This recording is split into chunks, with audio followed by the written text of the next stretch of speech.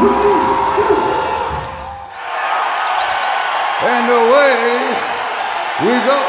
You're listening to Live on Four Legs, the live Pearl Jam podcast experience, featuring Mr. Stone Gossard.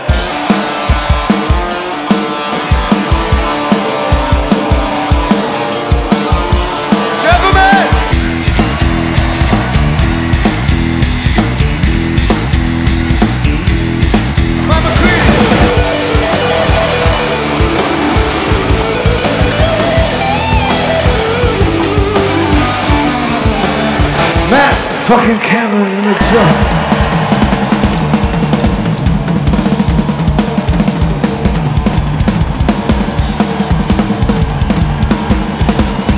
Mr. Boom Gasper.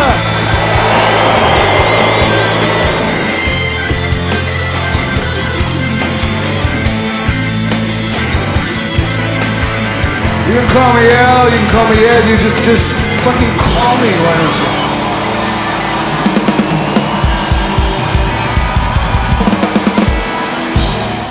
Hello and welcome to Live on Four Legs, the definitive live Pearl Jam podcast. My name is not Randy Sobel. I'm John Farrar, and I'm here with Chris Buckley. How you doing? I'm doing great, John. Very happy to be here. I gotta say, it's a little odd that Randy is not here. This is the first time. If you're not aware, Randy's off getting married to his lovely bride, and they're taking some time off, well deserved. We wish him the best. Congratulations. So Chris and I are here to. Actually, this is the first time we've been on the show together. The Absolutely. first time we talked. So, but we kind of have a similar wheelhouse. I think the show that we're going to talk about today kind of fits into both of our wheelhouses. Like you were very young when this show happened. I was not born yet. Not born yet. So I was 13, I think. So that gives you an idea. But this is actually the earliest show that Live on Four Legs has covered. So what do you think about this show? To tell us what we're going to be doing today. We are going to be doing Vault number 1 out of the Pearl Jam Vault, January 17th, 1992, live at the Moore Theater in Seattle, Washington. Legendary show. There's a reason that it was the first Vault show that the band would release. It is, as we were just kind of discussing before we actually started recording, arguably every performance in this concert, and I suppose you could say this about a lot of these early 90s concerts, but considerably better than the album performances. The energy is on full display, and again, not to sound like a broken record, you really can say that about a lot of these early shows, and of course even today, but really, really hammers it home in the early 90s. But this show is a classic for a number of reasons. A lot of very famous photos that have emerged from this show. A homecoming show in Seattle, a lot of the local community at this show in January of 1992. The band is starting to explode. Grunge music, if you want to call it that, however you want to go about let's that. Let's not say that. Whatever you want to call it. I know it's a no-no. Some people it's taboo. Whatever. The movement is taking off. This sort of music is exploding all over the place, and they have just kind of come back from a little cross-U.S. trek. They had a couple days off, and now they go and they play this big homecoming show again in Seattle at the Moore Theater, and they are more than up to the task. Eddie sounds incredible from start to finish. The band sounds amazing, and you just have to appreciate the fact that the show is so old. The recording process at the time was not nearly the same quality as you would get today, of course. Not a common theme with these early shows where you get a bootleg of this type of quality. And again, that's the reason that it is the Vault show, and the band made the decision to release the show, and their engineer, Brett Eliason, making that decision as well and doing a great job a few years ago of really putting the show together and getting it out to the fans, because it is truly an incredible performance from start to finish, and it's definitely one of my favorites. Yeah, let's talk about that. If you were lucky enough to be at the PJ20 Festival back in Alpine Valley in 2011, right, there's a chance you have the Vault CD of the show. And I was just looking on Discogs before we started recording. The CD goes for about $100 on average. So if you were lucky enough to get one, I guess they were giving them out for free at the festival. Yeah. I don't know how many they made, but if you were lucky enough to get one, that's it's quite a collector's item. Yeah, so I was actually there. I don't remember this. I really don't. Side note, that was an incredible festival. I mean, just absolutely awesome. Oh, But just reading on this little post here, it's actually from the day of one of the days of the festival. I think this was the first day, September 3rd, 2011. There's a post on 2 Feet Thick of them just kind of going through what these goodies were that were being handed out. And in that goodie bag was the Vault CD. There was also a Jeff Ament solo little sampler CD, a couple little wristbands and stickers, things like that. But the first bullet point, if you go to the article, Vault number 1, January 17th, 1992, first sentence, the vault has opened. It is a simple cardboard sleeve with no liner notes or info. This famous show from the 10 era, famous for the filming of the Even Flow video and a crowd surfing photo of Eddie that graced the cover of Rolling Stone, does not feature the closer Baba O'Reilly, which is a good point that we should bring up. But as the bullet point states, and is the most important thing I think that we can say, the quote, the sound is glorious. And it certainly is. As I said, it's such an old show. And Brett Eliason actually says, there's another interview here on the same website, 2 Feet Thick. He says it was recorded using a Sony PCM 3324- recorder. And it had to be sent to a specialty transfer house to be transferred to a current working format. So I can only imagine them, like, the truck in the middle of the night, like, transported armed guards, sending it to the facility under like heavy supervision. The amount of care that they had to take with this recording, I'm sure, was intense. Exactly. It really is a good interview. If you have a second, if you just Google, 2 Feet Thick, Brett Eliason, Vault number 1, whatever, it'll pop right up. He makes a really good, insightful point. It just kind of takes you inside that night. He says, the question that they ask him, he says, 2 Feet Thick says, it's famous because of the popularity of the Even Flow video. As far as the origins of this being the first Vault release, did you suggest that show, or did the band suggest it? He says, actually, I dug that one up, though I had band approval as always. I had remembered bringing a multi-track tape machine, as we just mentioned, and console into the Moore Theater basement to record the performance for the video shoot. There's an almost full video shoot, obviously, from beginning to end, with Even Flow being, of course, the famous one. But he says, we have precious few multi-tracks from those first couple of years, as the modular systems did not exist as of yet. A buddy of mine actually watched over the recording during the show as I was doing front of house. I wanted the first of that series to be a special show that had some real quote-unquote historical value to it. So clearly, if you have this guy, Brett Eliason, that has from the very beginning been with the band, he's telling you straight up, this is the first show that I thought of for Vault number 1. Wow, just really supports the fact that this is really an impactful show for the band. And they did CD only, I think, for the first couple of vaults. Vault number 2 was Vic Theater, I think, right? We covered that show Yes. Early on, and then they started doing vinyl with Vault number 3, and Right. so on and so forth. Exactly. Let's go back to kind of January 92. So 10 comes out August 1991, so we're about 5 months out from the release of 10. They've been touring at this point for pretty much a year straight. A lot. So they did those first few shows, like the Off Ramp in October 90. They did another show in December of 90, the second show. And then starting in January, they were pretty much off and running. Oh, absolutely. Going around the country pushing this thing. So at this point, they're a well-oiled machine on the road, being in the van for a year, playing almost every night.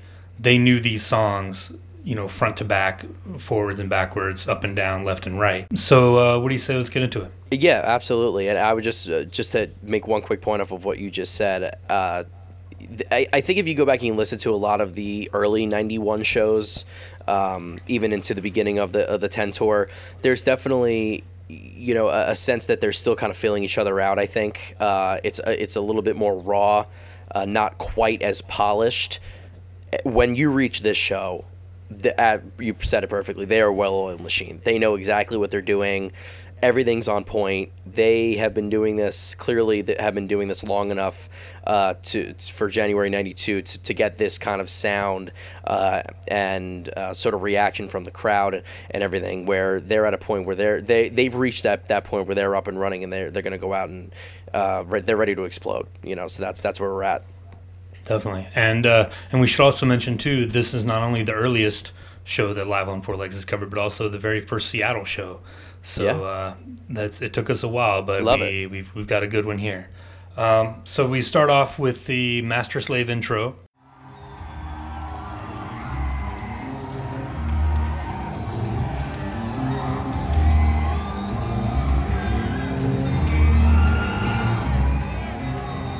And getting into Release, what do you think about Release? Yeah, Release is fantastic here. A lot of these early '90s performances. I mean, don't get me wrong. I still love hearing Release today.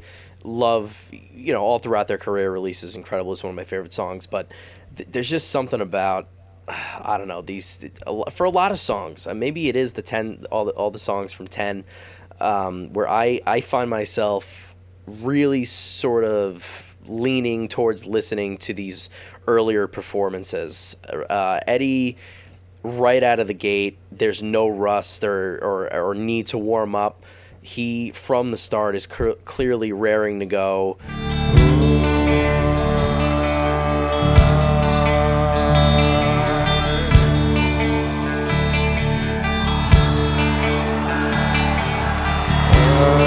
I see the world, feel the chill. Which way to go? Window sill. I see the words on a rocket horse of time. I see the verse and the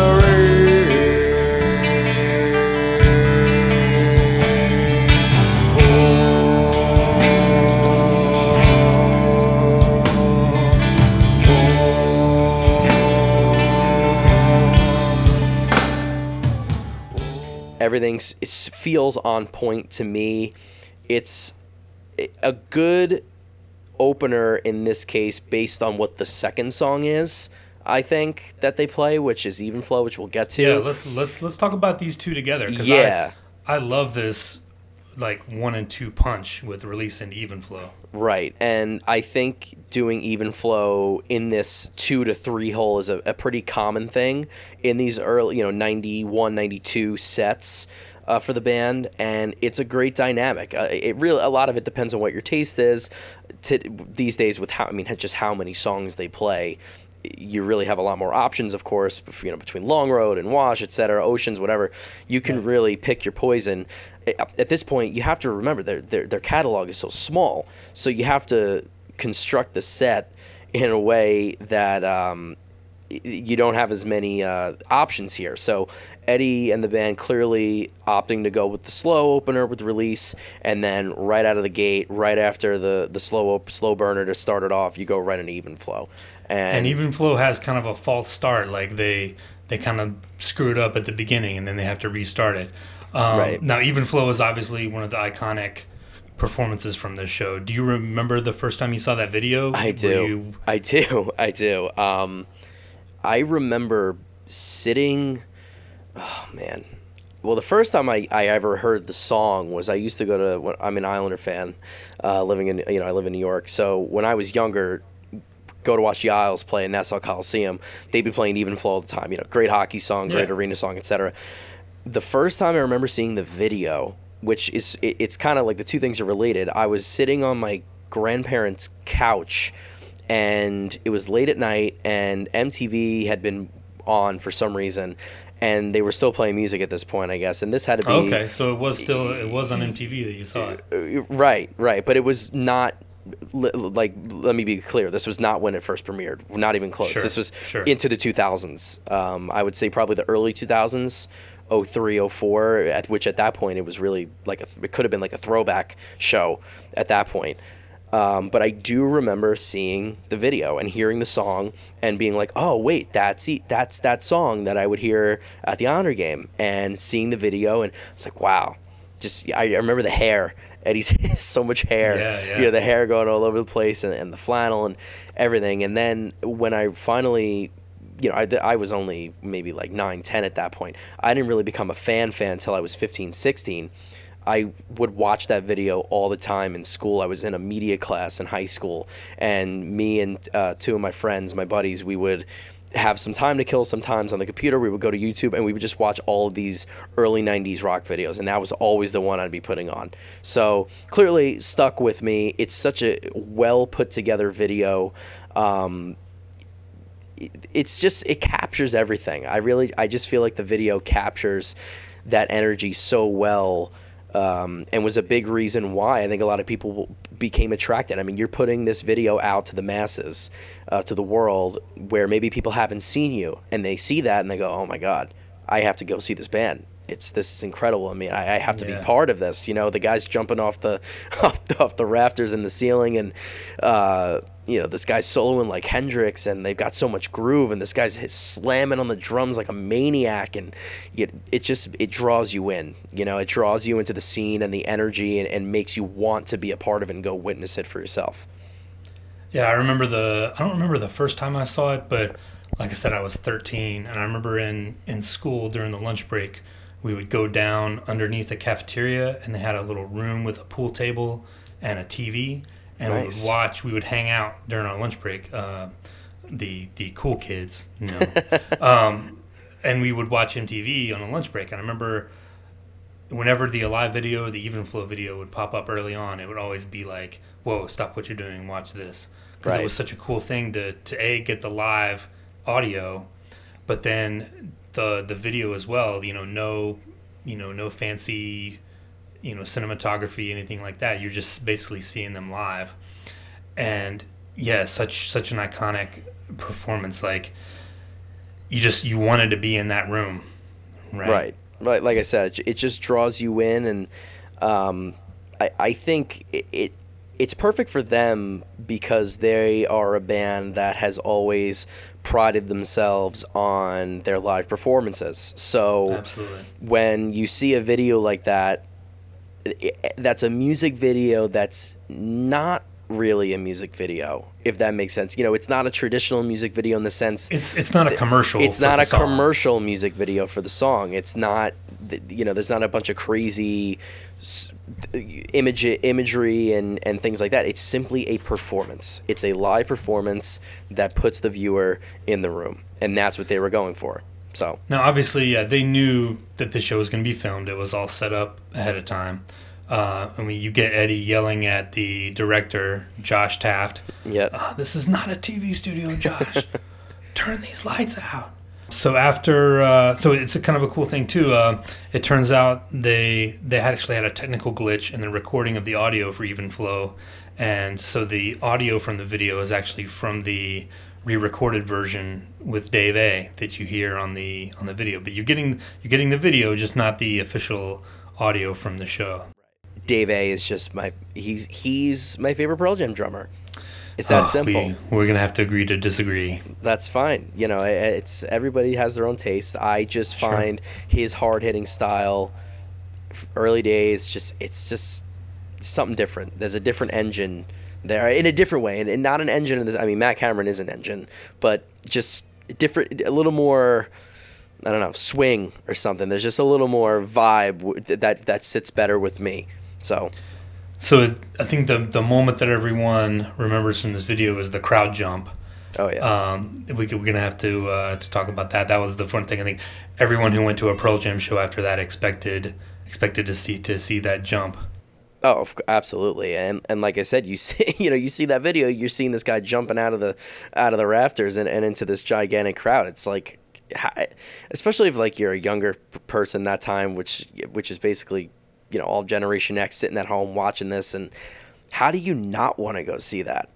And they're touring so much at this point. It was the perfect imagery for the band, the perfect, without being an ad for the band to attract fans to come to the shows. I can't imagine you're sitting at home listening to this new wave of music that's coming out of Seattle, and all of a sudden you see that and you don't want to go see. I just find it to be impossible. So that jump, iconic, along with, like the Pink Pop jump, which we did a few weeks ago. Just, it's something in the lore of the band, so to speak. After Even Flow, you get Ed coming on talking about Fishbone, saying it's your house, talking to the crowd, just pushing that crowd engagement, probably wanting people to come up closer.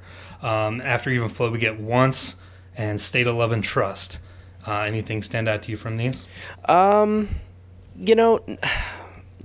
Nothing in particular other than Eddie. The thing with this show is, even though like we said, a lot of the performances are, when you listen, they're like the album on steroids, but even better. I love when Eddie goes for those high notes, especially like in State. Help me from myself, and I'll listen, for the voices on my head. Nothing, I'll do this one myself.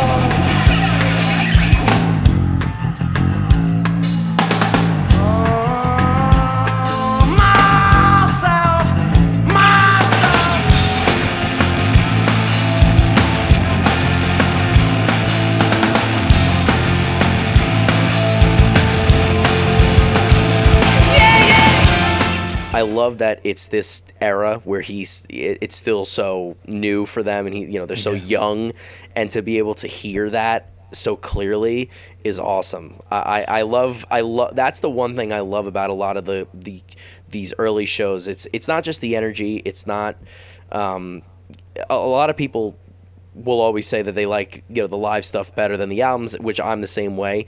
But I do find myself a lot of times when I listen to bootlegs, I find myself comparing them subconsciously, I guess, to the album recordings or the studio recordings. This is a perfect example where it's like when he does sometimes do it the same way that it's done on the album, I love it. And that's where State, that's how I feel about this performance of State, where he is pretty much doing it almost exactly like they did in the studio vocally, which I love that. So, and I'll make Randy proud, give him a little nod here. This was the 20th time State of Love and Trust had been played, only the 20th.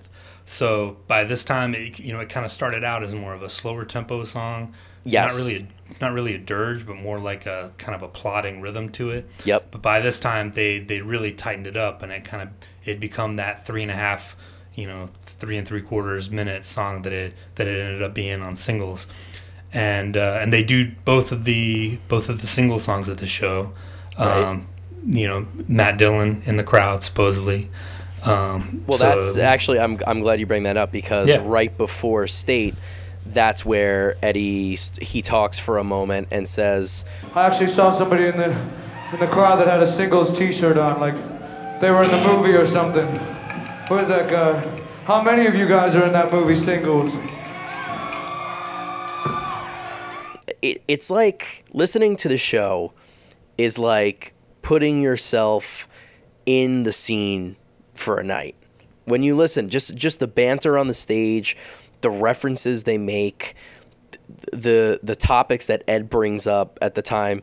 He's talking about, like you said, like the people outside from the animal rights group or something, right? You just spoke about that, right? And he says, oh, go outside and did you look at the pamphlets that I told you about? Did you look at the pamphlets about veal? And he's talking about all these different things that he would still be talking about today, of course, but to hear it at this point in their career is so cool. And they're talking about Grunt Truck and Soundgarden and singles, and he's like, who's in singles? Who's in singles? It's like you're there. It like puts you in this right as the scene is about to really explode.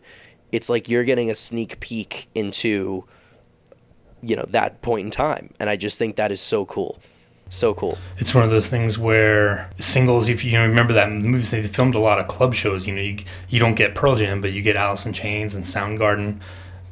Some of those were filmed at shows like this, so a lot of those people probably were in singles. Exactly. And it just goes to show you how tight knit this community was, and everybody knowing everybody and going out to all these shows, and I love that They were able to be loose, being that it's a Seattle show, being their hometown. They're not playing in Dubuque, Iowa, or New York City or anything like that. They probably were friends with most people in the crowd, so they can afford to be loose and play around with things. 100%. And if you do listen to some of the other bootlegs where they're from whatever, in 91, 92, Eddie, he could sound a little nervous on stage. He sounds very timid and like he's a little bit walking on eggshells, doesn't maybe have the most confidence in the world. If you listen to this one and just listen to what the band is actually saying, or what Eddie is saying, there's no awkwardness, there's no uneasiness. He's very confident. They are having a lot of fun. They are clearly in their element. They are very, very much in their element in playing in this show. They're very comfortable, and they just seem genuinely happy to be there, which is awesome. Ed does a little speech before Alive. I just want to get a point across here. And Jeff and I did an interview with... Can you hear me? Thanks. Jeff and I did an interview in Columbus, Ohio after we played one night, and it was for just a college paper, but the guys we met and who talked to us were really cool, and I told them I wouldn't do an interview unless we climbed up on this ledge thing that was over this water, and they did. And we had this really great talk, and I got in the mail today that interview in the paper, and some pictures of us together that we had taken, and it was really cool. And then but I was reading this letter, and the letter was telling me how one of the guys had died December 15th in a car accident, and Jeff lost a friend as well, somebody he wrote and shared letters with, and died of a car accident, I think December 27th. What am I trying to prove? What am I trying to say? I'm just saying, and I'm just thinking that we don't know what happens after we're here. We don't know. Do you know?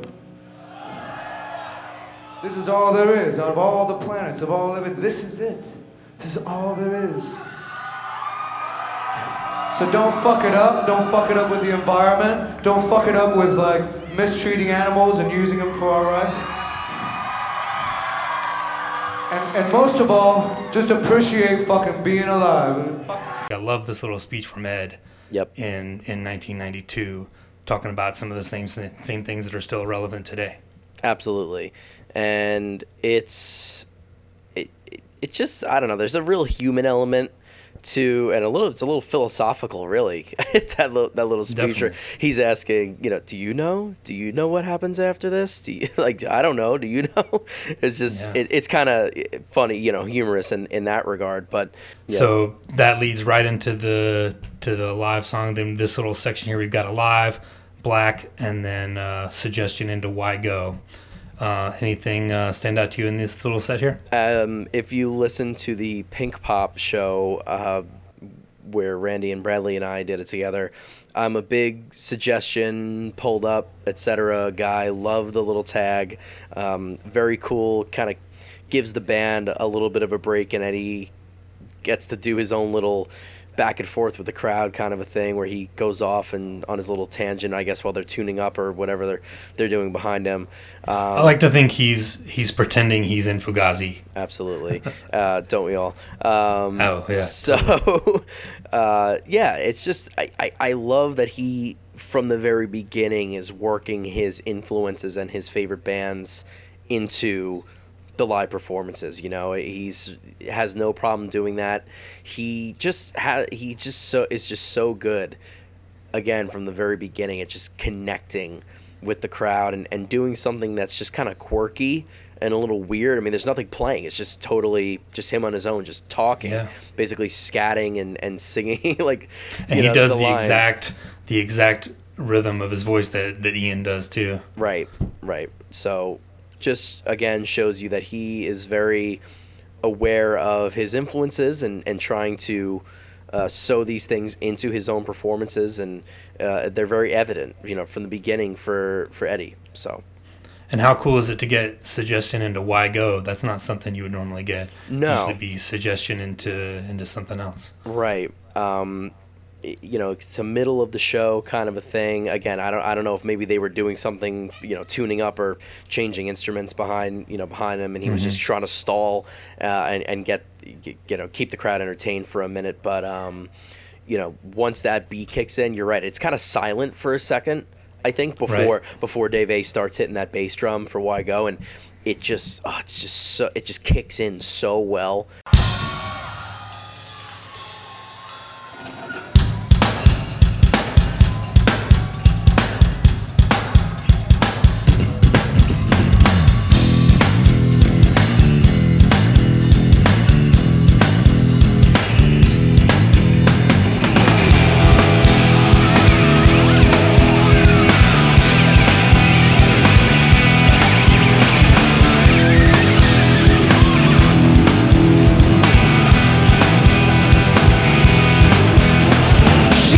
Scratches a letter into a wall, made of stone, maybe someday another child won't be as alone as she does. It's been 2 years and counting since they put her in this place.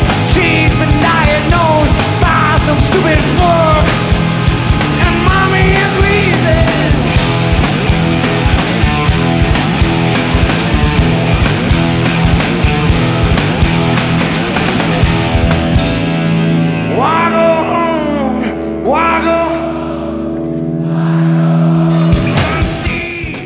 where you have that little slight break for like a couple seconds where it's almost silent. It actually feels, it sounds really, really quiet in the bootleg and the performance, but then as soon as that drum kicks in, you can hear the crowd start to really get into it, and then Eddie going with the hey.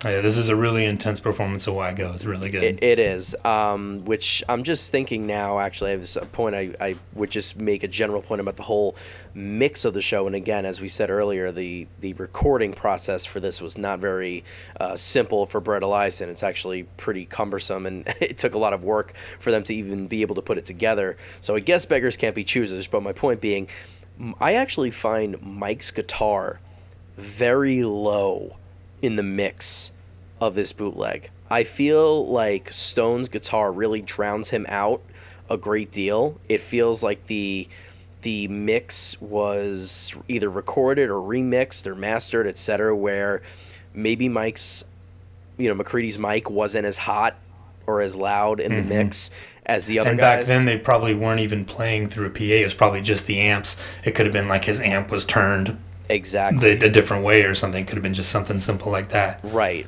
Which, and even at this point in time, I mean, he's still great, but he's kind of like Eddie. I mean, he gets better over time. Sure.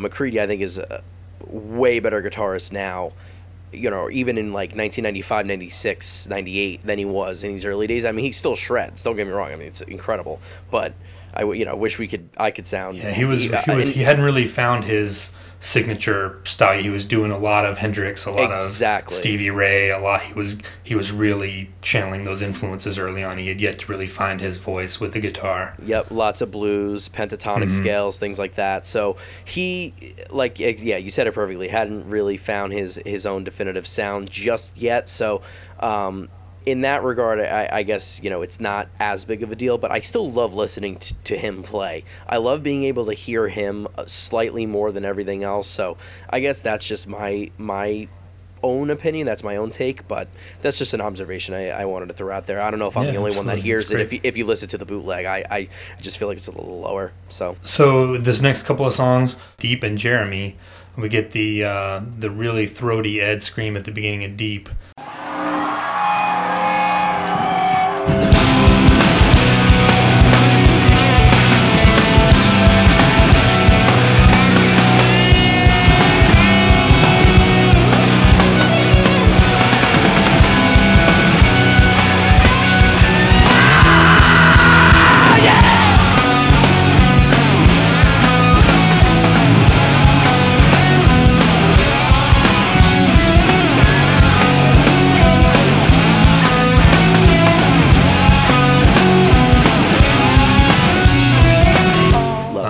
What'd you think of Deep and Jeremy? Yeah, pristine Eddie sounding.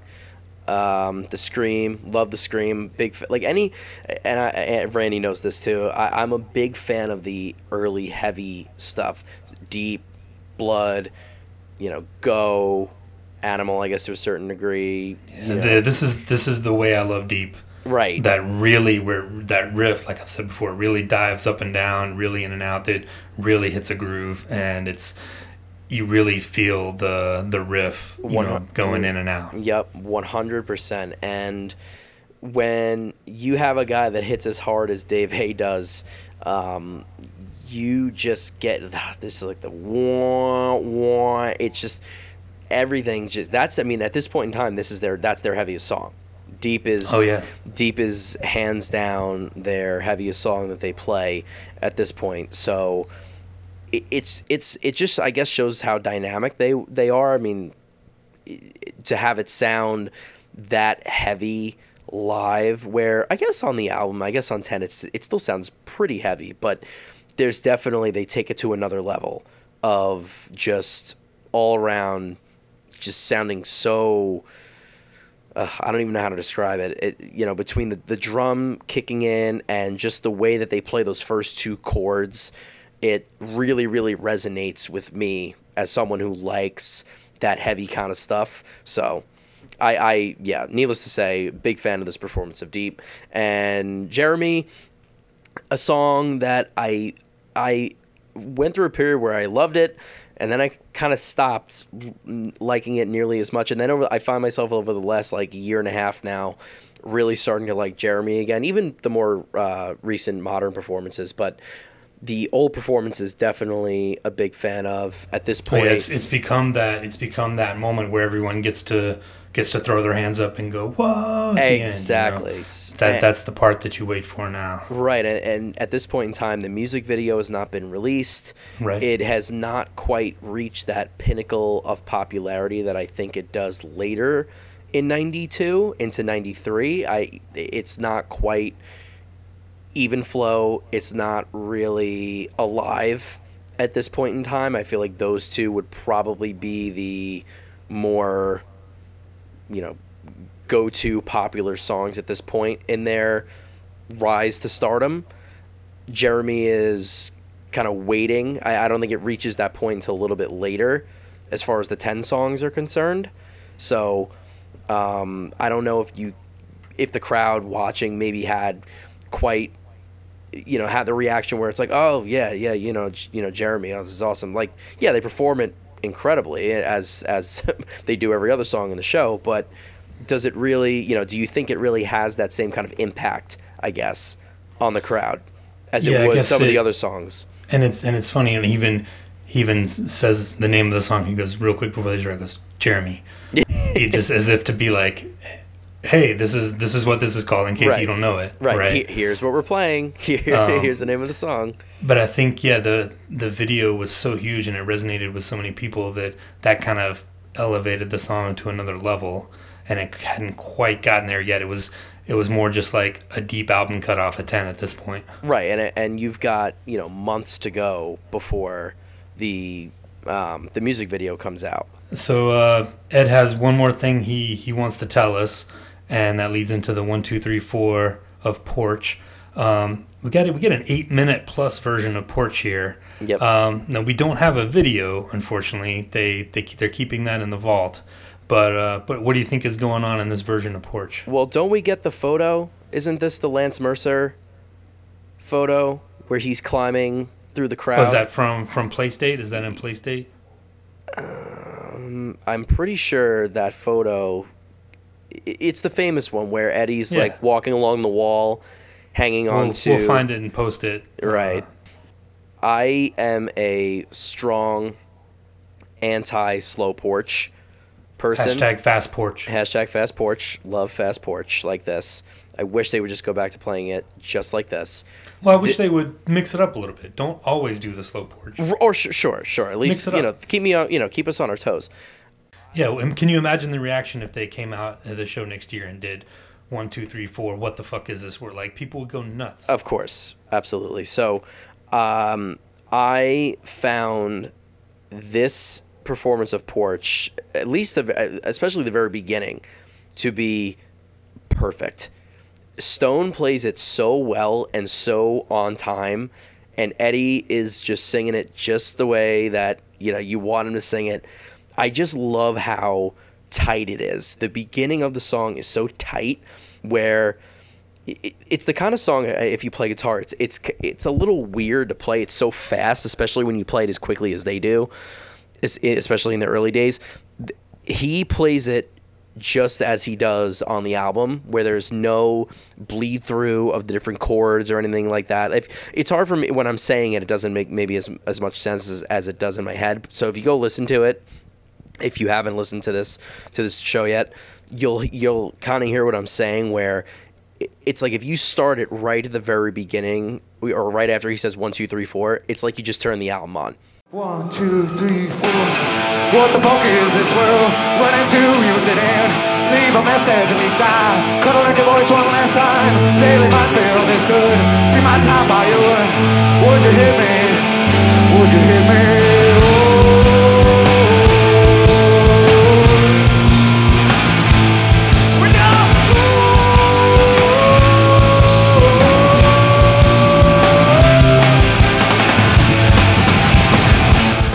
That's I think what I'm trying to get at, which is pretty hard to do live sometimes. So I just thought that was really cool, just how tight and on time and in sync Stone and Eddie were to start the song. And at this point, the Porch Jam kind of became, it almost was out of necessity due to the fact that Eddie would be climbing on the rafters somewhere, trying to get up to the ceiling of wherever they were playing.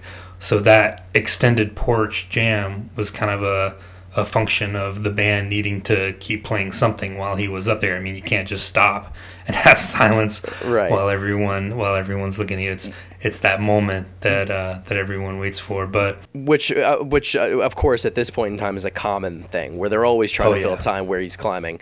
And I am looking at the picture right now. It is Lance Mercer, 1992, Moore Theater. Eddie climbing along the sidewall with the crowd, physically holding him up as he's walking through, and then he falls down. Everybody kind of moves back with him, and his shirt comes off somehow, and that's the picture you get on the Rolling Stone cover from 1999, Best Concerts of the 90s.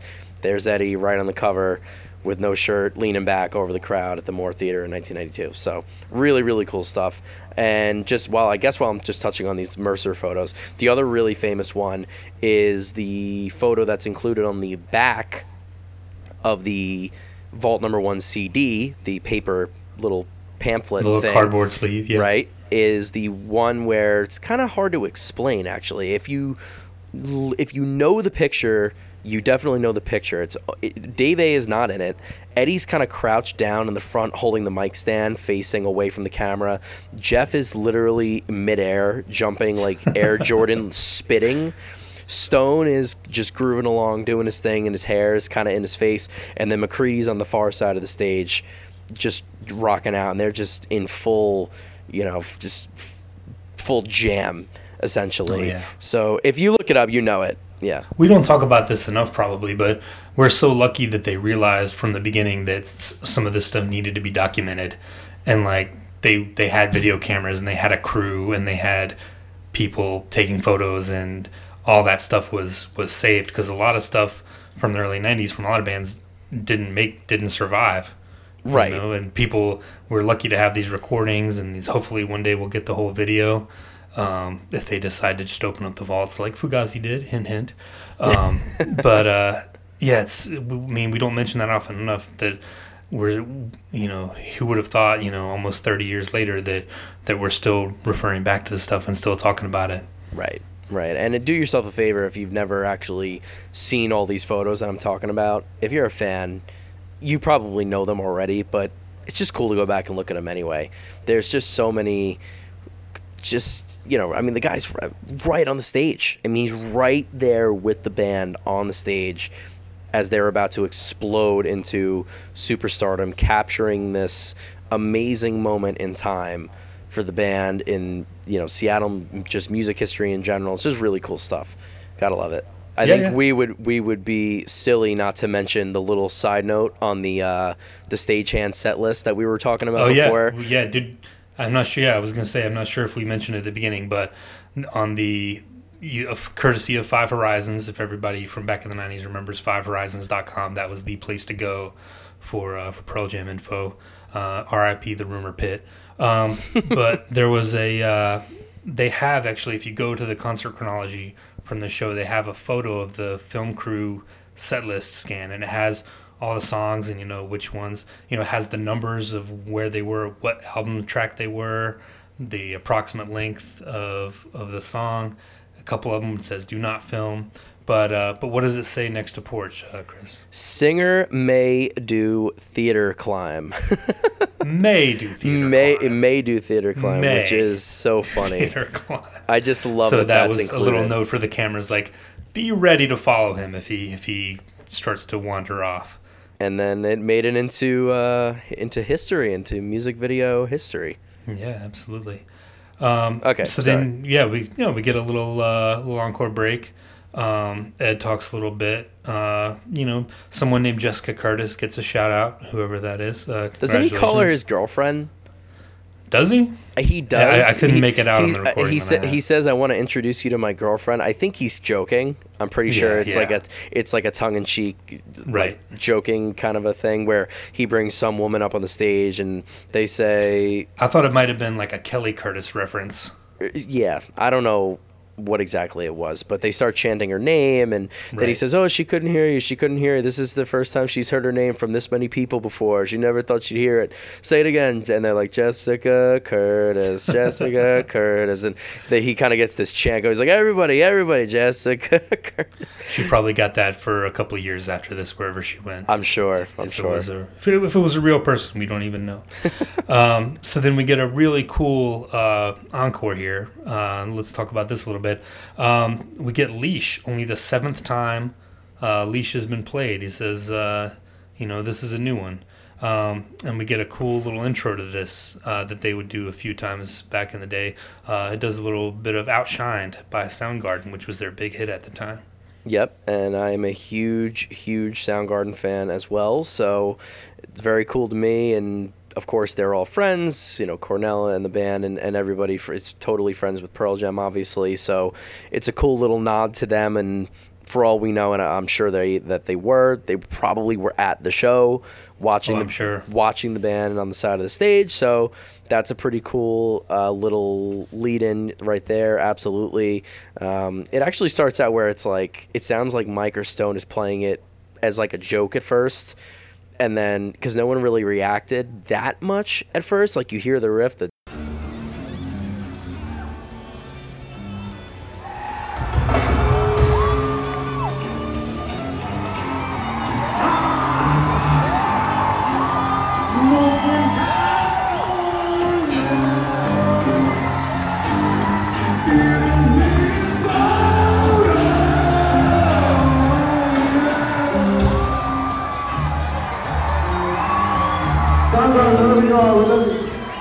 There's a new Leash. song called Drop the Leash, Get Out of My Fucking Face. yes. And Leash is, of course, not yet released at this time, still about a year or so away. I think a lot of people thought that Drop the Leash was actually the name of the song back then. I think if you look at a lot of bootlegs and stuff, you would see the name of the track would be Drop the Leash.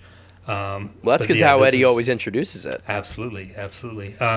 I think they should have kept the long title, Drop the Leash, Get Out of My Fucking Face, but no one asked me.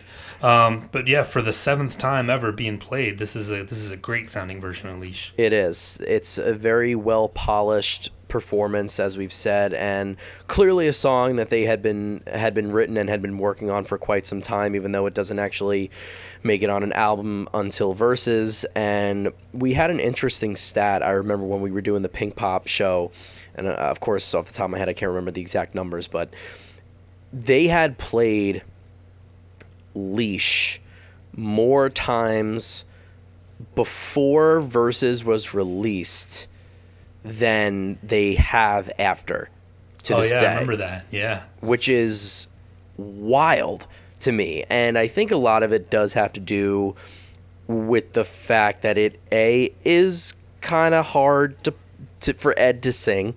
It's a very high energy song, and I think the meaning has really kind of changed for them. I don't think it quite has that same, It's teenage definitely- angst kind of exactly. I was gonna say thing. It's an anymore. immature song theme, and it's something that they, as they moved into the mid '90s and the late '90s, they kind of got away from that, quote unquote grunge, that early sound, and saying drop the leash, get out of my fucking face" doesn't have the same meaning that it did back in 1991. Yeah, exactly. That's exactly what I'm trying to say. And maybe now it might have that. They might, maybe from Eddie's perspective, maybe he's looking at it from for the younger generation of fans, maybe that there are now, or the kids that he sees and everything like that. Where and keep your we youth, talked about that. enjoy your youth. I'll give a little plug for our Patreon. If you go to patreon.com/live-on-4legs, you can get the Evolution episode that we did on Leash, where we talked about the life of the song, how it started out and what it became later on. So if you want to check that out, patreon.com/live-on-4legs, $1 a month, whatever you want to give, you get access to those Evolution episodes and some other cool stuff that we're working on. Absolutely. So get on that. I would say that this is probably my favorite performance of Leash. Oh, yeah. I would say this, and I think I might have said that Pink Pop's performance was. They're both right there. Okay. They're my two go-tos, I would say. Nice, nice. Definitely big fan. So after Leash, we get Breath, the other single song that we talked about. Breath has a cool little solo at the end. Normally this would surface in a live, but you get Mike throws in a little bit of War Pigs on the Breath solo. Yep.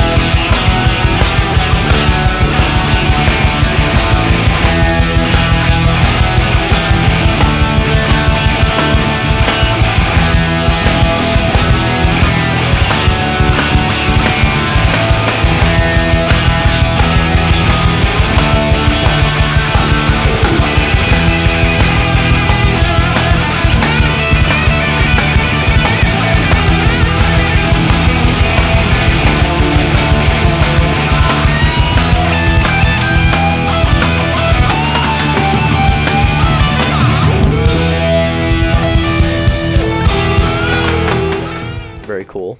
Where I mean I love when they do stuff like that, where they do little tags and things.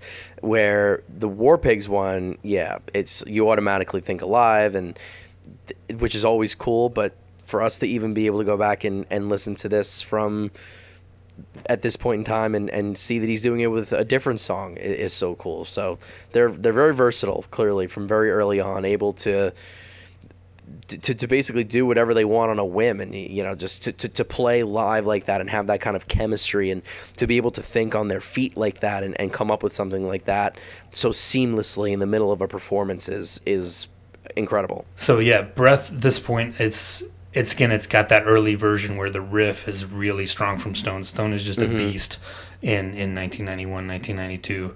And so after Breath, I think Jeff comes on the microphone, says, I think the crowd's still cheering, still wanting more.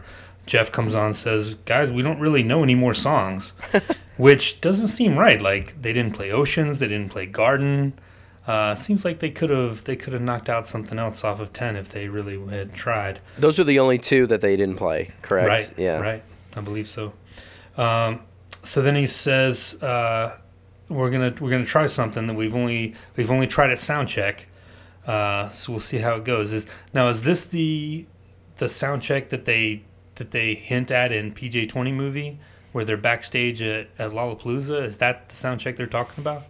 Probably. I don't want to say for sure because I don't really know for sure, but that it could be. Logic seems logical and feasible. So yeah, if you haven't watched it recently, there's a little clip backstage at Lollapalooza where they're in like a dressing room, and Eddie's the camera's on Eddie. He's got like the backwards baseball hat on, and he's screaming along. He's got like this really intense, like happy face, and he's screaming along to Baba O'Riley. And then that kicks into the whole montage of all the different performances, which is so cool. Yeah, that could have been the one he's talking about here. And Eddie comes on and says, "Hey, are we really gonna do this?" And I think that's probably, I gotta think this was his idea, being the Who fan. Of course. So we really going to do this, a mixture of trepidation and excitement, probably. So they come on, Mike starts the riff, and again, another little false start there. Then Ed comes on and says, "Oh, anybody got a guess? Anybody guess what it is?" And then they go into the song, and this is the first ever performance of Baba O'Riley. And that is history for a band that loves to play that song so much. And interestingly enough, on the Vault recording, the actual Vault itself, it is not on there. It is left off. It is, again, due to supposedly due to a quote unquote technical glitch. Yep, and just to go, take it right from the actual source. Again, this 2 feet thick interview with Brett Eliason, they say, "Hey, Baba was cut. Having heard the audience recording, I know the performance isn't optimal. Was it an editorial or technical reason that it was left off?" And Brett says, "It was left off mostly due to the failure of Ed's mic line." And there's actually a couple times throughout the show, this is just me talking now, there's a couple times in the show where he just like stops singing randomly, and I don't know if it's because of his mic or he's just going crazy and maybe like drops it or something, but that's a side note. If you listen to it, you'll see what I mean. Yeah, I'm sure they were bouncing all over the stage. Right. Stuff happens. They hadn't yet, they weren't quite able to afford the wireless mics on everything yet. 100%. So then Brett just finishes up by saying, "We lost part of the vocals during that song in both the house and monitors during the show. Once a new line was squared away, the recording did not have it. Constant challenges of a live performance. The fact that all of that technology usually works at all is amazing." So we got the rest of the show, whatever it is, 13 songs, but no first time Baba from that really good quality standpoint, but you get that kind of crappy-ish audience there is an audience recording where you do get to hear it. We'll play some of that. So that's it. Anything? Let's go through our top 3 moments. What do you got for me? I would say that the transition from Release into Even Flow's got to be there. The filming of the music video happening in this show is so cool to me, to have that footage of the band. I guess that's kind of like 2 points in one, but whatever. I'll allow it. We'll allow it. I just think that it's history. It's band history, where you're looking at the show where one of these first music videos that helps propel the band into stardom, superstardom, makes them what they are, helps make them as popular as they would become. Yeah, I mean, I think about me being a 13-year-old kid. How many other 13-year-old kids saw that on MTV? See? It was like, that's my favorite band now. See? That's what I mean. Yep. That would have to be 1. 2, I'm just going to have to say Eddie's voice the entire time. Like, every performance is so damn good, and he just sounds so incredible that he was really coming into his own at this point. Yeah, just his vocal performance in general, and maybe this has something to do with it. I actually think this is a good point to really quickly bring up, if I could just find that again, where the tour itself, at this point, they had, I'm curious how many days in a row they had off, because it was a decent amount of time. So they had 2 played weeks. Rock Candy. They played Rock Candy 2 on the weeks 3rd, before. on January 3rd. So they had 2 weeks off to prepare for this show, and for his voice to rest. That is a ton of time. So it's nothing compared to over a year that he's had now. Yeah, well, that's a different story. But you know, when you're Well, he's 20, played some solo shows. I'll Sure. give him credit for that. Sure, but when you're 26, 27, 28 years old, it's goes without saying it's a little easier. But I Sure. just think that's an interesting factor to throw in there, that his voice was very well rested. And then third, might have to go Leash again. Okay. I'm just such a big, maybe the dive during Porch is up there. You know, Leash. Honorable maybe mention. three, four. Yeah, one of those being an honorable mention. Okay. And just another point, I just think it's so cool, as I said earlier, to just how many cool photos have emerged from this show. Outside of just the Even Flow music video footage that we've had so far, but that they were willing to open up that vault with this show being the first one, and thanks, I guess we have to say big thanks to Brett Eliason, right, for Absolutely. encouraging the band to open the vault and get this show out there. So Yeah, Brett, Yeah. if you're listening, live on Four Legs podcast at gmail.com. Feel free Hit to us let up. us know. Come on the show. We'll talk about it. that would be awesome. I would love to Yeah. do something like that. I hope we could do that someday. Just with anybody involved, the band would be so cool. Yeah, you never know. Yeah, absolutely. So How about my you? top Go for three. it. Number 3, I'm gonna say the Alive speech. Okay, That good point. really made that version of the song for me.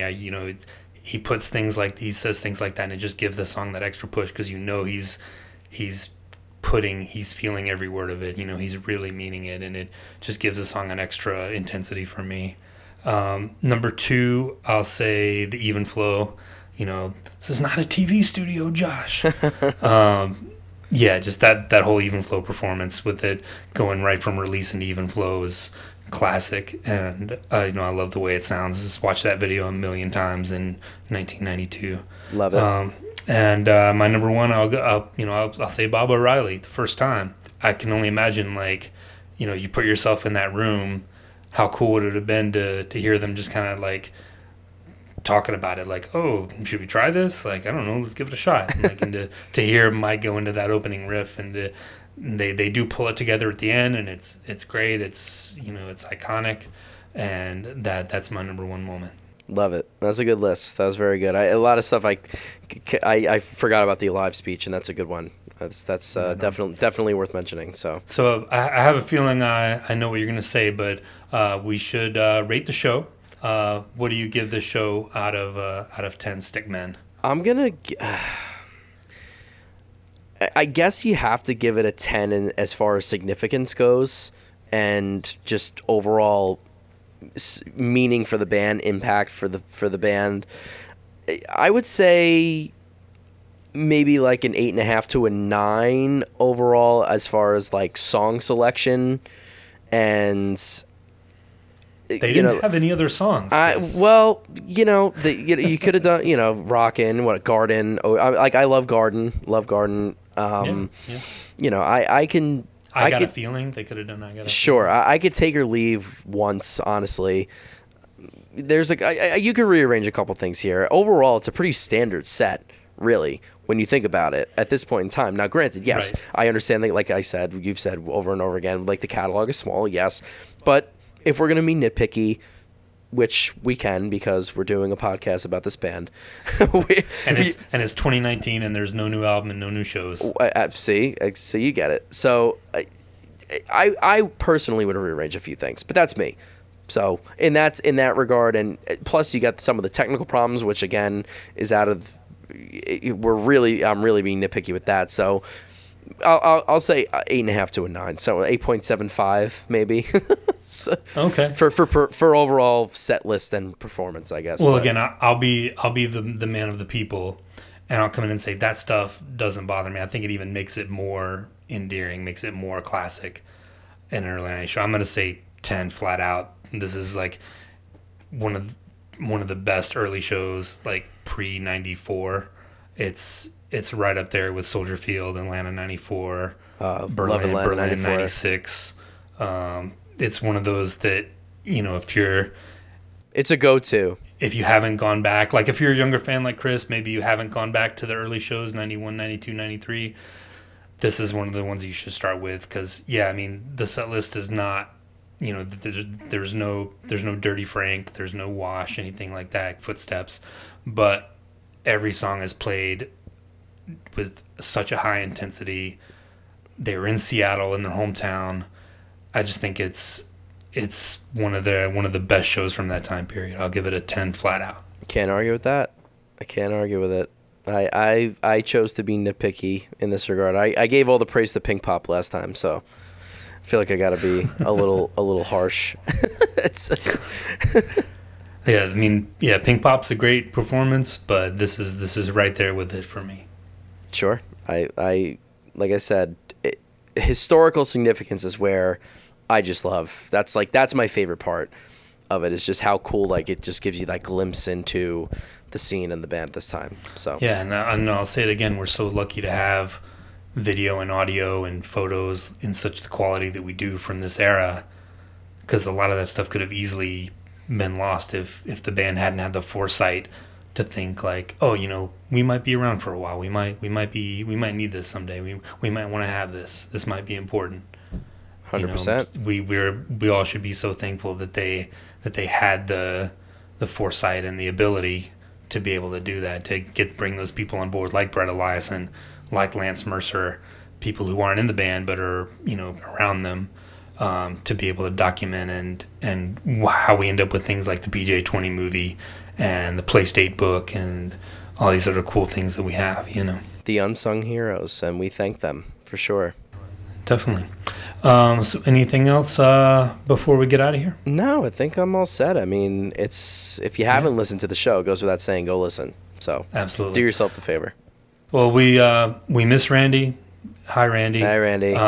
He'll be back soon. But yeah, thanks for doing this with me, Chris. This was a lot of fun. Of course. I had a great time, and it was great working with you. And I'm sure we'll be doing a show with Randy, and we'll get the whole crew, mixing and matching, get everybody going again soon. So yeah, great. So looking forward to it. Thanks everybody. Maybe parting ways here, but not for much longer. Miss you already. I miss you always. I tried to outdo him, but we love you, Randy. It was good. All right. Oh, thanks. Appreciate it. All right, everyone. We'll see you next week with a different show. And, bye, everybody. Bye-bye. I don't really know any more songs, but we actually played this song one time in soundcheck, so we're going to try it again. Keep it down right there.